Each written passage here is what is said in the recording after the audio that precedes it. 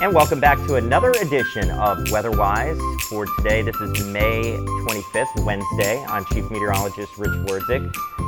This is a podcast powered by the Storm Team here at ABC 47 WMDT. We're out of Salisbury, Maryland, for those of you listening. That is the Delmarva Peninsula. I know we have a lot of listeners across the country and around the world, but with me is meteorologist Sloan Haynes. How you doing today? Doing great, talking about a topic that I enjoy just because I find it interesting, not because I love hurricanes. I find the topic interesting, but we have an exciting topic. I used to like a breaking news type of topic for us. I would say that that's true. We've been sitting here as recording this, just waiting for this to come down, and you just all come across the email. Yes, so we are going to be talking about hurricane outlook for this upcoming hurricane season. Hurricane season does start next Wednesday, June 1st. So a very exciting time as we are prone to tropical weather here on Delmarva. If you remember a couple weeks ago, Ulysses and I did talk about the Colorado State outlook, their above average forecast, and what La Nina is and how that influenced their forecast. But this is the outlook we have been waiting for. This is actually NOAA's outlook, their first official outlook, because NOAA will go back like Colorado State and update their forecast about halfway through the season. Right, and for those listening at home, that's exactly what we were kind of waiting for the past week or so for this official forecast from NOAA to come down. And as I mentioned, we were just watching our emails here, and Sloan saw that come across. And the first thing that you noted was, this is similar to last year, right? With the 14 to 21 named storms that they're predicting. Tell us a little bit about that. So this is similar to last year's forecast, where their original forecast, their first one, where they were forecasting slightly above average to above average for their forecast. And that range for them this year is 14 to 21 named storms. That's similar to what we saw last year. And if you remember halfway through the season when they redid that outlook, I believe they did update their hurricane forecast for the 2022 or named storm forecast for the 2021 season to be 21 to 26 storms. And we did run through the entire list last year. So this is why they're the experts in the field, is because they know what they're looking at. They know what they're forecasting. And they're also forecasting above average this year, similar to what Colorado State was forecasting. Right, and you bring up a good point too, that they're the experts in this. The field of meteorology, there's so many subsets to the sciences you and I talk about a lot. And, what we do, forecasting for a very small area, very mesoscale, as they say in the weather world, very small scale weather forecasting. What the researchers do at NOAA and, any climate prediction scenario like this where you're trying to forecast out several months for large-scale tropical systems over the ocean, they look at an entirely different set of data, a lot of different signals, and it's all married together, I guess, in what we do. But it's interesting how you point out that they really look at this. So when they update these forecasts, they get newer signals from a lot of the model data later into the season after some storms have developed, and it's important for us not only just to take the forecast today, but follow it just like you and I would, where we would update that 7-day forecast going forward. They update the tropical forecast going forward over the next few months. So that's something we're going to watch closely. But one thing that you pointed out to me, Sloan, before we started the podcast is this is going to be potentially the first season in some time that we haven't seen early development, right? Yes, I believe it's for the past 7 years we've had a named storm, one named storms before the official start, which is June 1st. So we haven't seen that yet. There was like the tease over the weekend, but that had a low development, so we didn't really see anything happen with that. But as we head throughout the next couple of days, they're not forecasting anything to really be happening. So this could be the first year that we don't see, in the past 7 years, that we don't see named storms before the official start of the season, which could be really interesting for us because if we remember the past 2 seasons, they were record-breaking seasons in terms of those storms forming earlier than normal, earlier than expected. And especially with 2020, this is what really started that very active hurricane season was we had a named storm before the official start. We had a slowdown in June, but it really picked up later on in the summer. That's similar to what we saw last year. So just because we're not going to get this first named storm, or we're not forecasting anything over the next couple of days, doesn't mean that it won't be an active season. Just means that conditions right now aren't favorable. But come July, when we have those warmer sea surface temperatures, maybe we have some more moisture in the air, we could see it pick right back up. Right, and you bring up a good point too about we could start late, but we can get active pretty quickly after looking like the season's not going to go in maybe one direction or another. But it just reminds me historically of Hurricane Andrew in 1992.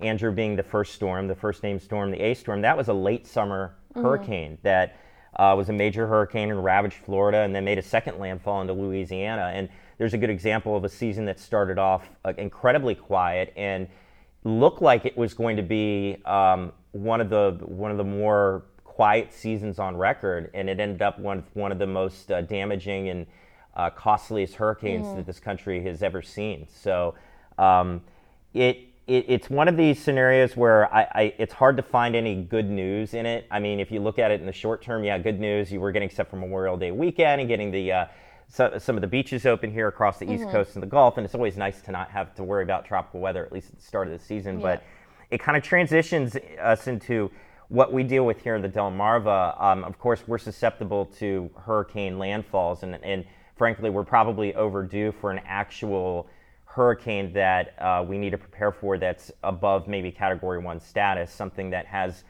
some higher sustained winds than we've seen in some time. But a lot of the times, I think people forget that there are other elements that come with hurricanes other than what you would see on TV with the high winds and inside the eye walls that come through and knock everything over. You have the threat for flooding, and you have the threat for isolated tornadoes that pop up within the spiral bands when these storms make landfall, and that's something that we've dealt with the past couple of years is more on the tornado aspect of it. Especially Isaias in 2020. That was my second month here at the station, and I remember we did 4 hours of tornado coverage until we lost power here, and then we were on Facebook Live trying to show what was happening. That was an active day. Am I happy that we haven't seen anything like that in a while? Yes. And would I be happy not to see that again? Yes. But Rich is right. This is a threat when it comes to hurricane season. And in addition just to those threats, something we see a lot here, especially when we're all soaking up the sun in Ocean City and it's a nice day to be outside, it's hot, it's humid, we want to cool down, but the rip current risk is high. Just because a storm isn't near us, it could be hundreds of miles away, it's still going to influence our weather here. It's going to increase that rip current risk, cause high surf.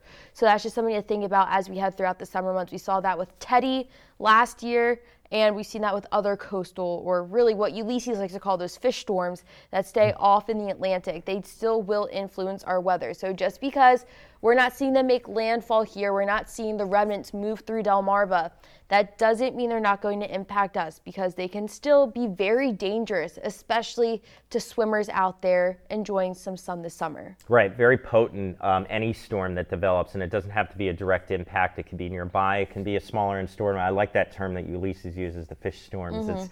That's a good term to use. And it also brings up the point, too, that we can get these forecasts from NOAA, from CSU, and they could talk about above average storms, and we could end up with seeing over 20 storms develop. But I hate to use the word luck, but it does really come down to that. You can have a bunch of storms develop in the Gulf and the Atlantic, but where they make landfall, or if they make landfall, really determines the ultimate risk to life and property. And I think that it's always important to remember we can have, and again, going back to the Andrew example, you can have a lower end season, and you just need that one hurricane that develops into a major status on the scale, and ends up from a scale standpoint a large scale historic landfall. Now it just takes one storm. So now I want to transition more to you, because we talked about this, Sloan. You and you've probably shared this before, but for any of our new listeners out there, that tropics or tropical meteorology is kind of your favorite part of meteorology, right? It is. So I moved around a lot growing up, pretty much along the East Coast, stayed there along the East Coast, but went all the way from the Mid-Atlantic down to Florida.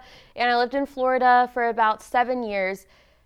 Nothing tropical really happened while I was there. We had Faye back then. I think it was like 2006 was the last time we had Faye.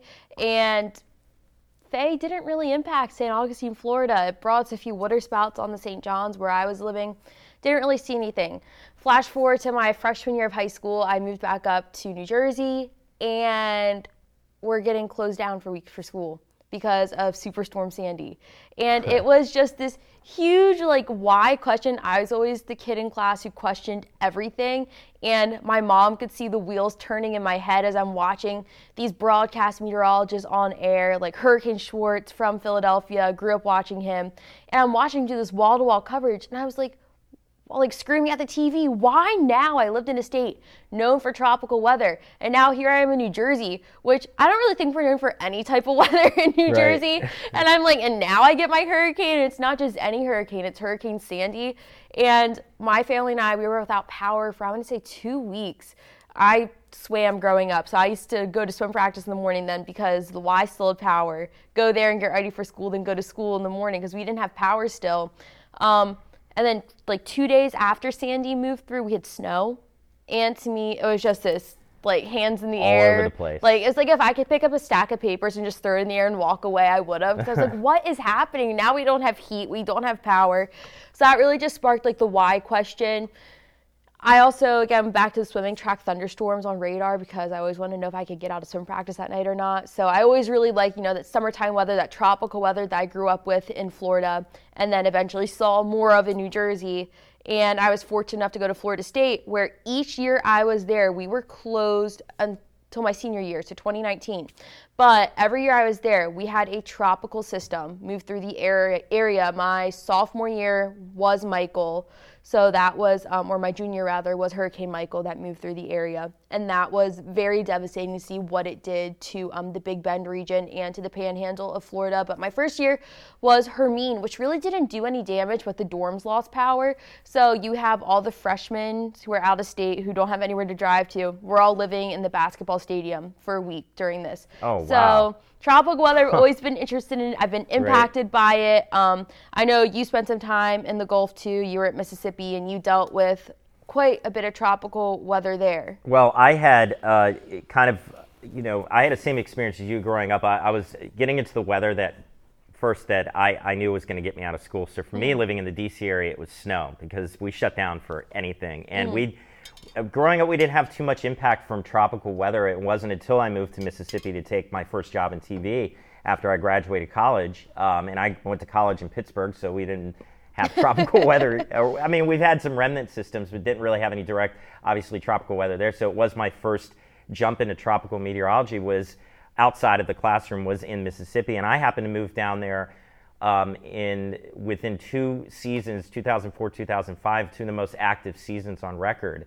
And even for that Gulf area, especially, my first month or so on air in 2004, the later part of the summer, Hurricane Ivan affected Alabama next door to us in Mississippi, and I got a chance to see some of that in action, both on TV and on doing some storm chasing. But the storm that really sticks in my mind is Hurricane Katrina the following summer. And where I was at in Mississippi, the Katrina tracked right through Columbus. It was still a Category 1 storm at that point, but obviously making landfall near New Orleans is a much stronger storm. But it was the impact afterward, the destruction along the coast and the flooding and being without power and a lot of the things you don't think about after a storm goes through that I think impacted people there even more. The cleanup, how long it took to even get to some of these places that were without power. So that really shaped. It helped to shape my view of tropical weather much differently. Obviously, living through it, and so from there, I definitely have a newfound.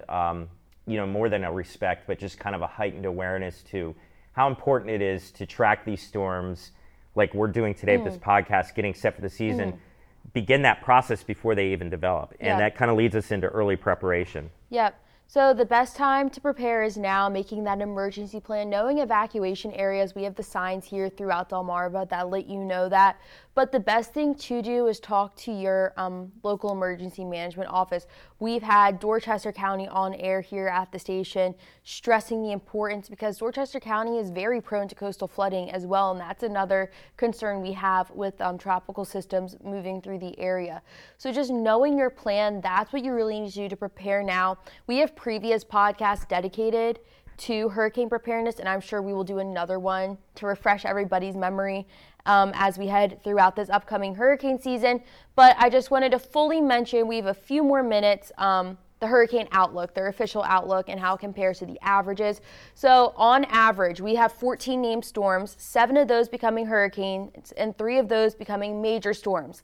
So what NOAA is actually forecasting is 14 to 21 named storms, 6 to 10 of those becoming hurricanes, and 3 to 6 of those becoming major hurricanes. Remember, a major hurricane is a category 3 or above. Now, this reflects last year's totals, actually, because in 2021, we had 21 named storms, 7 hurricanes, and 4 major hurricanes. So this forecast is similar to what we saw last year and what they had originally forecasted. So this is what we're keeping our eyes out for, is another active season. But going back to what Rich said, is preparing now is the right thing to do. Knowing your plan, get in contact with your local emergency management office. If you're told to evacuate, especially on the coastline or even along the bay, do it. Don't stick around. Making sure that you're preparing your house and making sure the family knows. Kids need to know the plan too, and what's going to happen to all this. That's very good points to bring up, and I'm sure that we'll make it a point to later as we go into the season, regardless of how active or how inactive it is. We're going to reiterate the preparation, because it's good to just drive that point home, literally. And I think a good example is a few weeks ago we had that coastal storm that caused all that beach erosion on the Delaware beaches here in Delmarva, and I point that out because you saw what happened with that storm and the damage it created along the coastline there. So you see that, and you see how easy it is for a prolonged storm system to do that. When you deal with a stronger tropical storm or hurricane coming through, you have to imagine how much worse it could be. So it's a reminder, I think, what we just went through here locally with what's to come. Yep. Remember, Rich said it earlier, but it only takes one storm to make a difference in your community. So I think this is everything we wanted to talk about on this edition of Weatherwise. And I was looking at the names real quick. There is a Hurricane Richard or a Richard on the name list. There we go. Yeah, I don't see a Sloan or Ulysses. No, they don't do that. They're not fun like that. No. I guess this was my welcome. Hopefully we don't get to the R-named storms. And of course, hopefully any storms that develop won't cause any problems. But that's what we're here for, is when they do develop, we track them and we talk about them. And both here for the Delmarva area and for the rest of the United States. So, okay, that'll do it for us for another edition of Weatherwise. I want to thank you for listening. Powered by the Storm Team here at 47 ABC WMVT. We'll see you next time.